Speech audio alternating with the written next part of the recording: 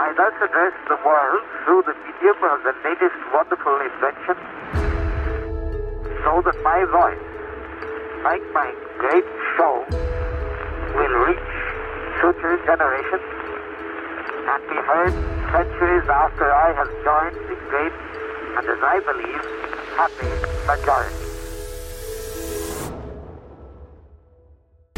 Welcome to Becoming Barnum, the journey to fame and fortune, a podcast presented by the Barnum Museum in Bridgeport, Connecticut, and based on their award-winning blog series. Support for this project is presented to the Barnum Museum from the City of Bridgeport American Rescue Plan Act funds, People's United, a division of M&T Bank, and the Connecticut Humanities and National Endowment for the Humanities as part of the Federal American Rescue Plan Act. The Barnum Museum has a special treasure in its collection, a 750-page copybook of letters written by Phineas Taylor Barnum when he was traveling in Europe in the 1840s, introducing his young protege, General Tom Thumb, to high society and royalty, as well as millions of ordinary people. Barnum's lively letters to friends, family members, and business associates reveal him more completely as a person, at times struggling mightily to make the 3-year tour a success, all the while directing the management of his American Museum from afar. They also offer insights into Barnum as a husband, father, and nephew, and as a mentor to the child actor-entertainer whose popularity resulted in their meteoric rise to fame and fortune. In his mid-30s at the time, Barnum proved himself a tireless go-getter, calculating risk-taker, and astute entrepreneur decades before his name was attracting crowds to the greatest show on earth. These letters offer a window into the hardscrabble era of show business, revealing how Barnum went about acquiring, hiring, and commissioning attractions, and promoting his museum and the General Tom Thumb tour in Europe. Join us as we travel back in time to learn through Barnum's own words about the real person behind the legendary P.T. Barnum.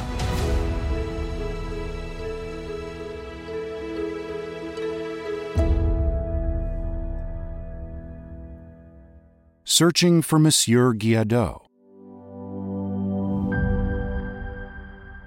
Curiosity got the better of our curator Adrienne after reading another of P.T. Barnum's letters, in which he mentioned the Frenchman who worked for him at the American Museum, plus a letter directly to him responding to concerns about his salary. She had already learned a few things about this gentleman that made him a person of interest.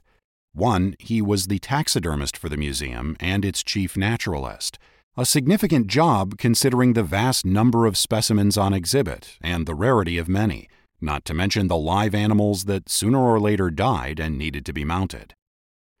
2, Barnum appeared to like him personally. And 3, Barnum trusted him enough to suggest to his wife Charity that she ask for his help in finding a French girl of daughter Caroline's age who would board with her at school, Barnum's idea being that this arrangement would help Caroline become proficient in the language. Adrienne was interested to see what else she could learn about this man, who was to become the museum's longest-serving employee, having worked there from the time it was Scudder's American Museum until Barnum's American Museum was no more in 1868. But what exactly was this gentleman's surname? She had seen various spellings in Barnum's letters, as well as references to Émile Guillaudeu in books about Barnum, noting his very important role at the museum, which, despite today's popular notion that it was all about faked objects and hoaxes, was actually dominated by natural history specimens, art, and historical items. Serving as the director of the natural history exhibits was thus a key position, and she discovered that even a historical novel published in 2011 had fashioned one of its 2 main characters after Barnum's naturalist, Émile Guillaudeu. What a great name for a character in a novel. Trying searches with the different spellings turned up even more variants of the name, but little useful information. However, she did find 2 records pertaining to U.S. passport applications under the name Emily Guillaudeu. Though she was certain Emily, spelled I-E at the end, was a woman's name, it was worth investigating because one never knows when a name might have been misinterpreted or misspelled. In this case, both the first and last names were likely candidates for errors. An extra I slipped into the fairly common French man's name Émile would become Emily, and as she had already discovered, there were multiple spellings of the surname. What luck! Upon the first click, she found a passport application letter dated January 8, 1844, listing not just Emily Guillaudeu, but also P.T. Barnum, Sherwood E. Stratton and his wife Cynthia, Charles S. Stratton, alias General Tom Thumb, and George Cyprico. This was documentation of Barnum's preparation for his first European tour, in fact, his first trip abroad with General Tom Thumb, the very trip we are learning about in the copybook letters. The first document is a simple unsigned letter requesting passports for those individuals, and was probably written by or for Edward Curtis, head of the collections office in New York at that time. This was determined after seeing the second document, the Register of Passports granted by A.P. Upshur, Secretary of State. Curtis's request was received by the Secretary of State's office on January 11, 1844, which was only a week, yikes, before the group set sail for England. In the Register of Passports, the first 4 columns record the name and title of the person making the request, in this case Curtis, the date received, the passport number assigned, sequentially, and the person to whom the passport was sent. Here we see that Barnum was issued passport number 1801. Mr. and Mrs. Stratton were issued a single passport, 1802, as was the custom when a wife was traveling with her husband. And Charles Stratton received his own number, 1803, which seems odd considering his youth and the presence of his parents. Emily Guillaudeu was issued passport 1804.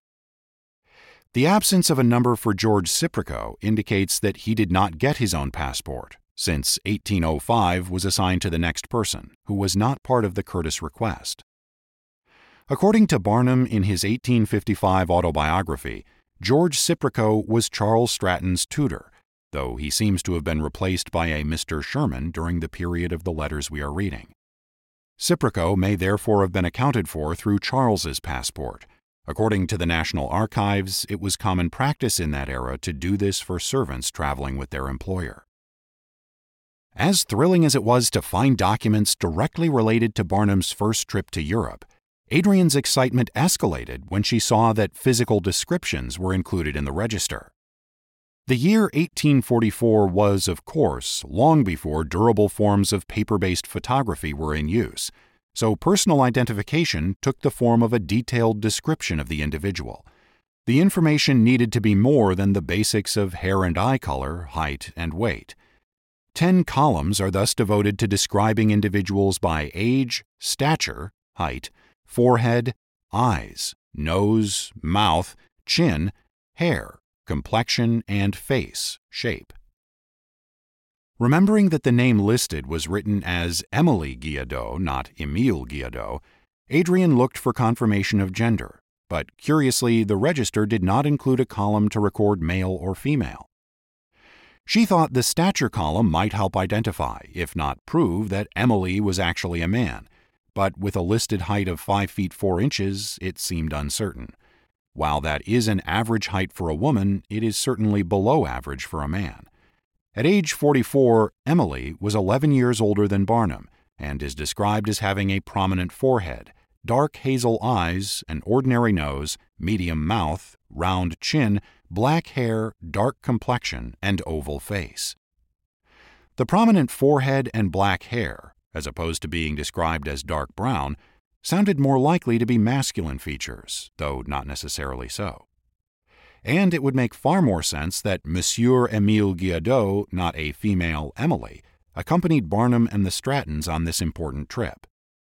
In fact, referring again to Barnum's autobiography, Life of P.T. Barnum, page 246, Adrienne was able to confirm that Monsieur Guillaudeu did go on this voyage. Therefore, Curtis or his staff member had penned the name with errors first and last, which were then repeated on the Registry of Passports. As the man in charge of all the natural history displays at the American Museum, Monsieur Guillaudeu would gain opportunities in London to acquire new specimens for the collection, and perhaps even return with an exotic animal or two. And how could the Frenchman not visit Paris while abroad? In fact, he went on ahead of Barnum and the Strattons, as is mentioned in a brief story in the autobiography, page 261, wherein General Tom Thumb was pleased to tell the Belgian queen that he would be meeting Monsieur Guillaudeu in Paris. She had expected him to say the King of the French, who was her father. But we know he did not continue on with Barnum through the countryside of France, because there are short messages for Guillaudeu included in some of the September to October 1845 copybook letters, as well as one letter written directly to him. He must have returned to New York well before then. Being a trustworthy individual known to Barnum, perhaps he accompanied Barnum's wife and young daughters on their voyage home in June, when General Tom Thumb's entourage was ready to leave Paris and move on. In a letter dated September 28th to American Museum manager Fortis Hitchcock, Barnum asked to be remembered to friend Guillaudeu and promised he would send that dictionary and bird's eyes or bring them by and by. On October 12th, he let Hitchcock know they'd been sent, noting, "The bird's eyes for Guillaudeu were put in case number 8. In the same letter, he recommends that Hitchcock consult with Guillaudeu on the matter of Peale's museum and what amount they felt best to offer, a suggestion that certainly indicates confidence in his judgment. Undoubtedly, Guillaudeu's years of experience with natural history collections and purchasing specimens for the museum were valuable to Barnum.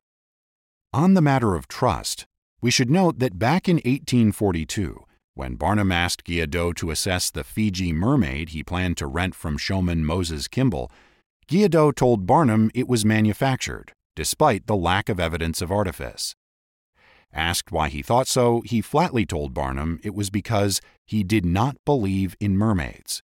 Imagine how that sounded, his emphatic pronouncement with a French accent. Fast forward to 1845, when a letter from Barnum to his uncle Alanson Taylor on September 27th tells us that Guillaudeu had returned from Europe to an upgraded workspace at the museum.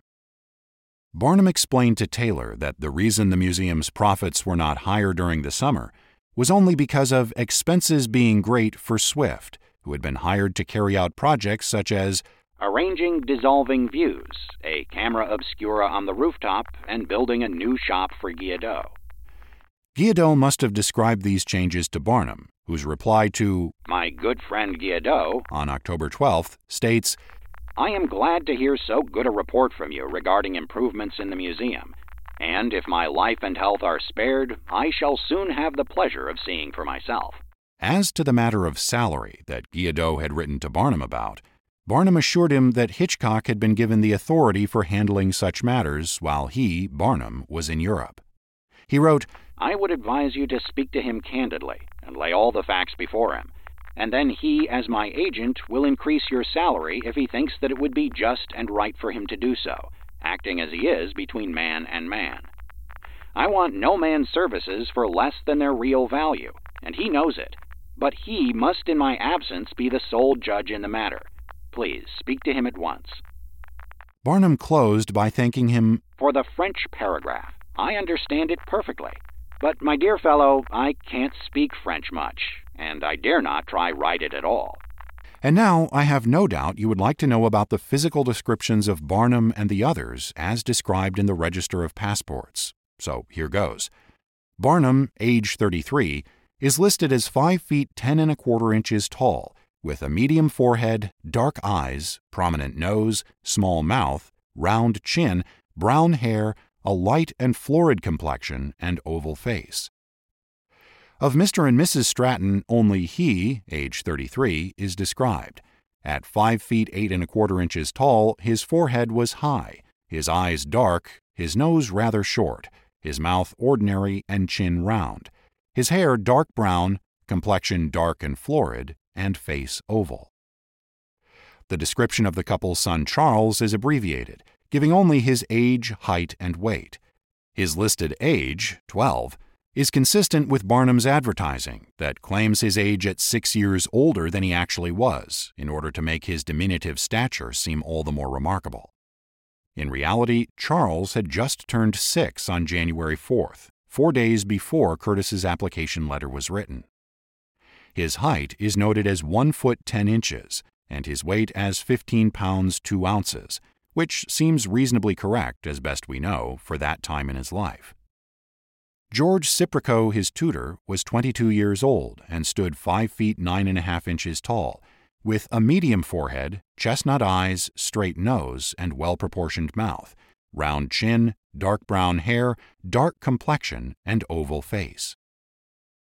So, this search for Monsieur Guillaudeu has turned into a sidebar related to the Barnum copybook letters. That said, we're certainly happy to have come across the documents relating to the 1844 voyage preparations. And what an unexpected bonus they provided with physical descriptions of Barnum and his fellow travelers. As for the misspelling of Emile that led us there, it reminds us that casting a wide net and investigating anomalies can pay off. The things inside case number 8. Earlier, we got to know a little more about the American Museum's naturalist and taxidermist, Monsieur Emile Guillaudeu, a man whom Barnum valued and trusted. Having traveled on the outbound voyage to England in January of 1844 with P.T. Barnum and General Tom Thumb and his parents Sherwood and Cynthia Stratton, he returned to New York City in the summer of 1845, when Tom Thumb and his entourage finished performing in Paris and were going on to other cities and towns. A few of Barnum's copybook letters mention getting bird's eyes for Guillaudeu, meaning taxidermist's glass eyes for use in taxidermy. Presumably, French-made bird's eyes were the best quality. Upon purchasing them, Barnum shipped them to New York, tucked in among his own possessions. Twice he stated that the bird's eyes were put in case number 8, so that Guillaudeu, or museum manager Fortis Hitchcock, would know where to find them. Very likely the case was more on the order of a shipping crate, but I bet that Monsieur Guillaudeu is not the only one with a great interest in case number 8. We, too, are dying to poke around inside that crate, albeit in our imagination. Actually, there's more than inquisitiveness involved. This is curatorial research. Some of the very items the Barnum Museum has in its collection, given by Barnum descendants, were purchased by him in Paris during this tour and sent home to America. It so happened that while Barnum was in Paris, the estate of a Russian prince who had lived in that city and recently passed away was put up for auction. Curiosity and an abundance of spare cash drew Barnum to the auction, where he acquired many exquisite treasures for the home he planned to build in Bridgeport. Since the Royal Pavilion in Brighton was to serve as a model for his home to be, he undoubtedly felt that its decor should reflect the aesthetic of wealthy Europeans. Initially, Adrienne had high hopes of reading about Barnum's purchases in the copybook, but since the letters in that volume begin after Barnum left Paris, she soon realized she had missed the auction. Darn.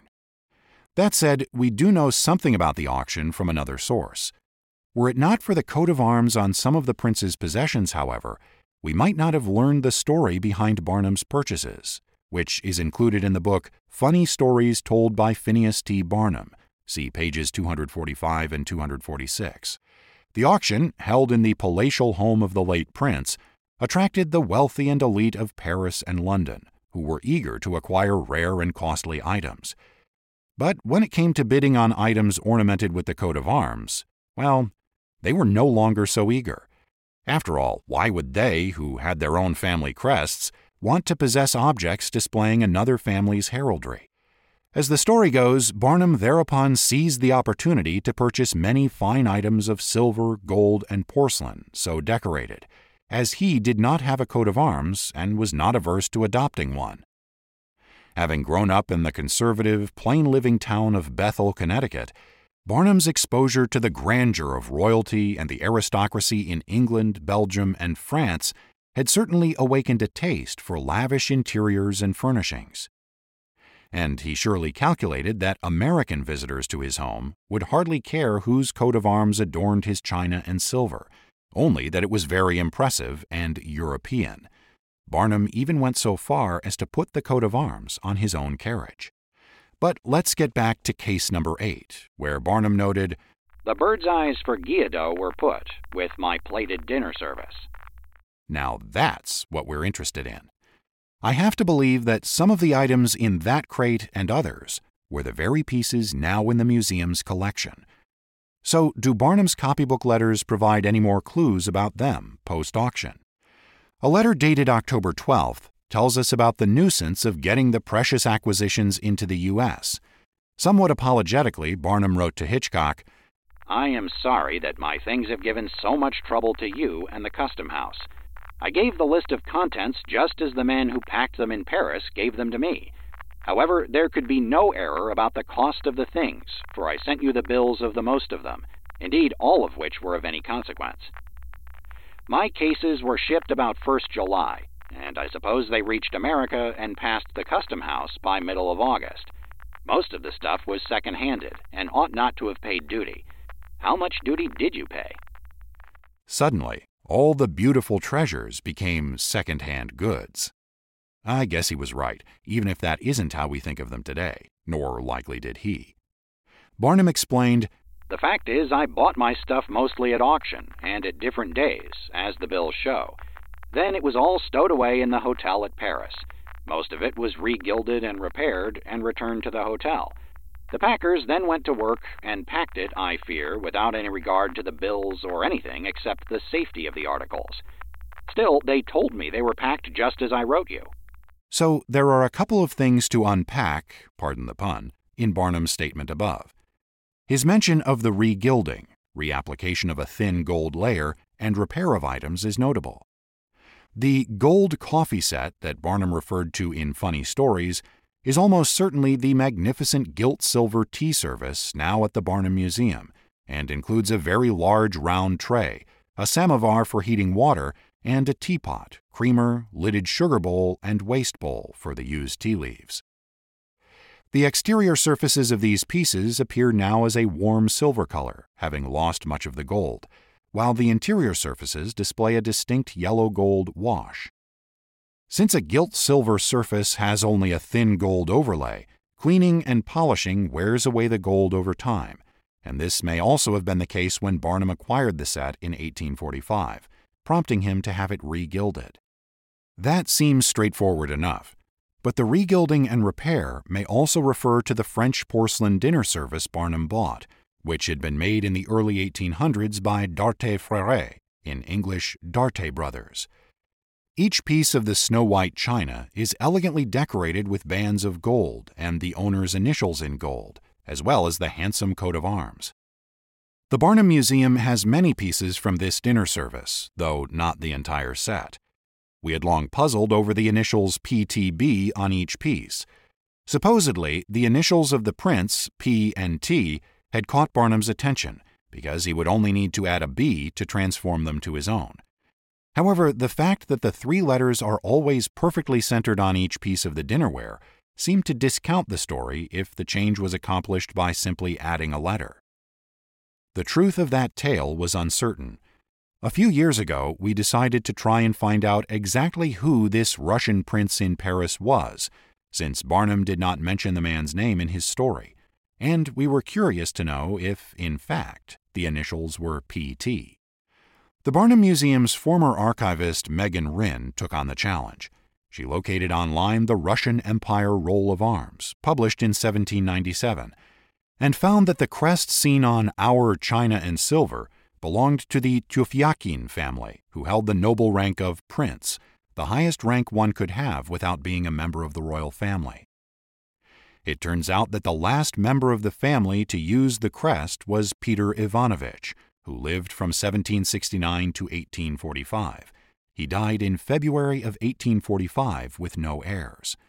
He spent the last 20 years of his life living in Paris, opposite the Opera House, and he was deeply interested in the theater and had done much to support it in Moscow. Meg also turned up a catalog for the sale of Prince Tufyakin's extensive library and located a couple of paintings with a history of ownership by this man. She did not, however, find an auction catalog of the decorative arts. There is a question as to whether the original initials on the china were in Cyrillic or the Roman alphabet, but since the dinner service was made in Paris for a Russian who was making his home in Paris, the latter seems more likely. And if the story about the initials catching Barnum's eye is true, then the latter would have been the case. Whether the regilding and repair of most of the items purchased refers to both the gilt silver tea service and the china is hard to say, but it is reasonable to think Barnum would have had the initials on the china changed while in Paris rather than after his return to America.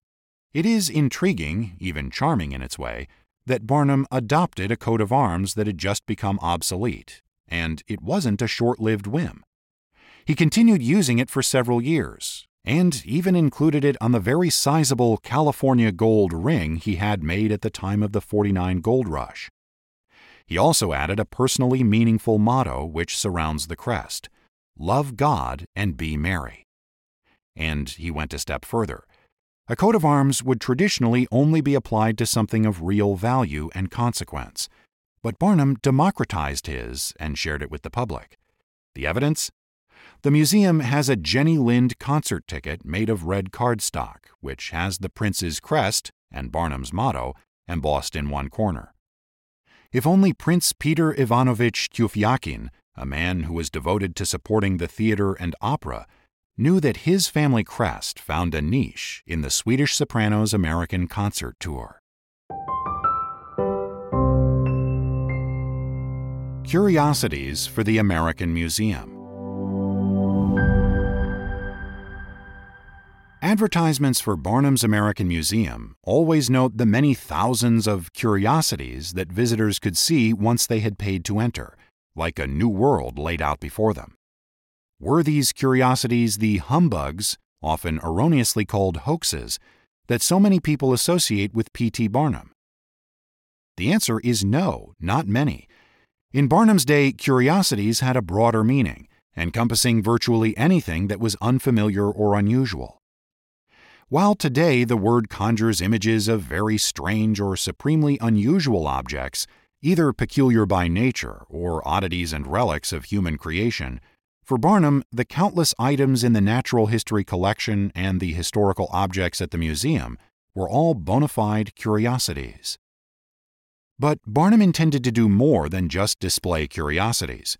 He also wanted to entice ordinary people to want to learn about the world, to be curious, to question, and to enjoy the discovery process.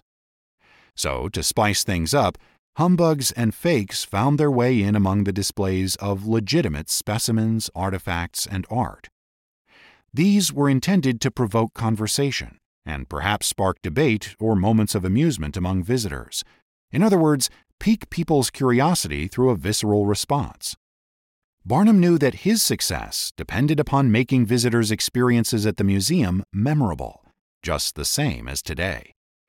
We have highlighted his acquisitions of impressive and showy items for the museum while he was in France, things like automatons, huge panoramas, and unusual live animals. Now we will explore other kinds of purchases he hoped to make on the 1845 tour. Barnum did not neglect the chance to add new specimens to the museum's natural history collection and more objects to the ancient relics and archaeological collections. He also sought to have copies made of historical paintings. Since Barnum was the advance man for General Tom Thumb's tour, he was in a position to scout opportunities and then send instructions to his employees in the general's entourage. Citing the leisure time he expected they'd have after taking care of the tour responsibilities, he suggested items they should seek out and purchase, though only if the appearance of such things was striking and the prices reasonable. The players in this story are Mr. Sherman, an antiquarian, and young Charles Stratton's precepteur, or tutor, Sherwood Stratton, who was Charles's father, and according to Barnum, a person with no intellectual curiosity whatsoever, and Monsieur Pinte, a well-educated Frenchman hired as the interpreter for the Strattons and others, and who apparently was considering creating his own show or museum, despite bristling at the thought of being called a showman. We will also discover a bit more about Monsieur Émile Guillaudeu, the American Museum's naturalist and taxidermist who was discussed earlier. Writing to Mr. Sherman on October 16th from Lyon, Barnum directed him thus: I have been thinking that at those shops in the quay in Marseille, where they have so many birds and shells for sale, that undoubtedly you can pick up plenty of bird skins ready for old Guillaudeu's use to stuff. Please inquire, and if you can get from 30 to 100 skins of different African birds, say 3 pairs of each kind, which are pretty or odd, and which we have probably not already got in the museum, you may get them provided they do not cost too much. They should not average over 3 francs each skin, and probably may be got for half the money. The living birds are sold in Marseille for 3 francs each when a person buys 20 or 30. He went on to caution, Don't buy for the sake of buying. Merely buy if they are pretty and new. I mean new in New York. And even then, don't pay too much. Mr. Stratton was to provide Sherman with the funds for the purchases, which Barnum would later reimburse. Since Sherman's expertise was not in biological specimens, Barnum suggested that he soft-soap the naturalist at the museum, so as to get a solid couple of hours of his time assessing the bird skins, noting, the naturalist's judgment is worth much more than both of ours on this subject. However, he added that Sherman should look out that he don't shave you. Barnum also advised taking interpreter Pinta with him, not only to ensure he understood the naturalist, but also because the lesson will help Pinta toward starting his show in France. From a present-day museum professional's perspective, Barnum's next advisory, in a postscript to his October 20th letter to Sherman, is rather jarring. I wish you and Mr. Showman Pinta would stroll into the museum and have a talk with the manager. And if you can buy some Roman antiquities cheap, get me some which are good and striking, say from 40 to 200 francs worth. But don't buy unless you think it is an object. Clearly, there was no museum code of ethics. Barnum also recommended stopping into some old curiosity shops along the quay in Marseille, where might be purchased Roman remains or old sabers or arms.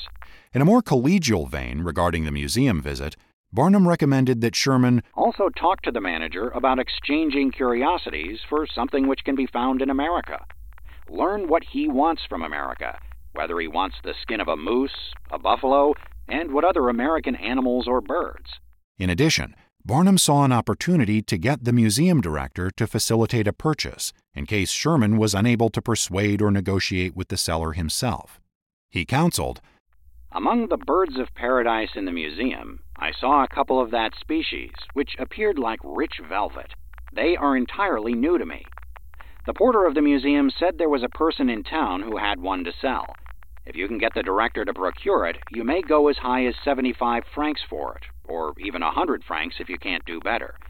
I hope, however, you can get it for 25 to 30, and guess you can get it for less than 50. If any or all of these transactions were successful, I suspect Monsieur Guillaudeu had plenty of work ahead for him to mount the skins, and possibly having to get an American moose or buffalo hide for the French Museum. The October 20th letter also provides some interesting tidbits about Guillaudeu's family, as Barnum was supposed to meet his employee's nephew in Lyon. Barnum wrote Sherman, Guillaudeu's nephew is out of town, as it is vacation. He is a student of the School of Painting, which is also in the museum. Barnum thus missed meeting him, but anticipating that Sherman's arrival in Lyon would coincide with the nephew's return to art school, he added, he will be in town and call on you. Give him my compliments and tell him I am sorry I could not have seen him. He will hand you a couple of family pictures for Monsieur Guillaudeu. His name is Hyacinthe Chevalier. Here again, Barnum saw an opportunity. Why not ask the young art student to make copies of paintings displayed at the museum, which could then be shipped back to the American Museum? Copying masterpieces was a traditional method by which artists learned to paint. Barnum thereby instructed Sherman, look at the 3 following paintings in the museum and ask him, Chevalier, or the manager or both, what I must pay for a good copy of each. 1. The Deluge. 2. Cain running after murdering Abel. 3. Cain in the desert, or somewhere else, with his family after killing Abel. They are all striking pictures, and if Chevalier won't charge much to copy them, I'll have them. Ask the price. It is possible that the first painting Barnum listed was the work of Irish artist Francis Danby, 1793 to 1861, who painted an intensely dramatic scene of the biblical flood. It was first exhibited in 1840. There are, of course, other paintings also titled The Deluge, but this one being relatively new in 1845 and being the sensational and stirring sort of depiction that Barnum would have wanted for his museum, leads us to think he was referring to Danby's painting. The Deluge is now in the collection of the Tate Gallery in London. We don't have an answer at this point as to whether Chevalier took Barnum up on the offer to pay for copies of the paintings, but un petit encadré, or a little sidebar here, we did learn from other sources that Chevalier went on to become a professional artist, a sculptor, not a painter, and that he lived and worked in Paris until his death in 1893. He is best known for his work on the Théâtre de la Porte de Saint-Martin in Paris. After the original 18th-century theater and opera house was destroyed by fire during the Paris Commune of 1871, the architect in charge of its replacement hired Chevalier to do the elaborate facade and design the interior. Take a good look at the photo linked in the show notes. You'll see 4 full-length figures at the entrance and a myriad of faces throughout the facade, including a row along the roofline. The thought comes to mind that Hyacinthe Chevalier and his uncle Émile Guillaudeu would really have enjoyed seeing our Barnum Museum building in Bridgeport, Connecticut, with its beautifully intricate facade, and among the abundant details, a variety of faces and animals. Stay tuned. Thanks for listening to this episode of Becoming Barnum, The Journey to Fame and Fortune. This podcast was produced by the Barnum Museum.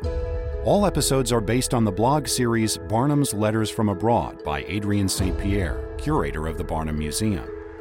Editing and sound design are by Rui Pino, and narration by William Saris.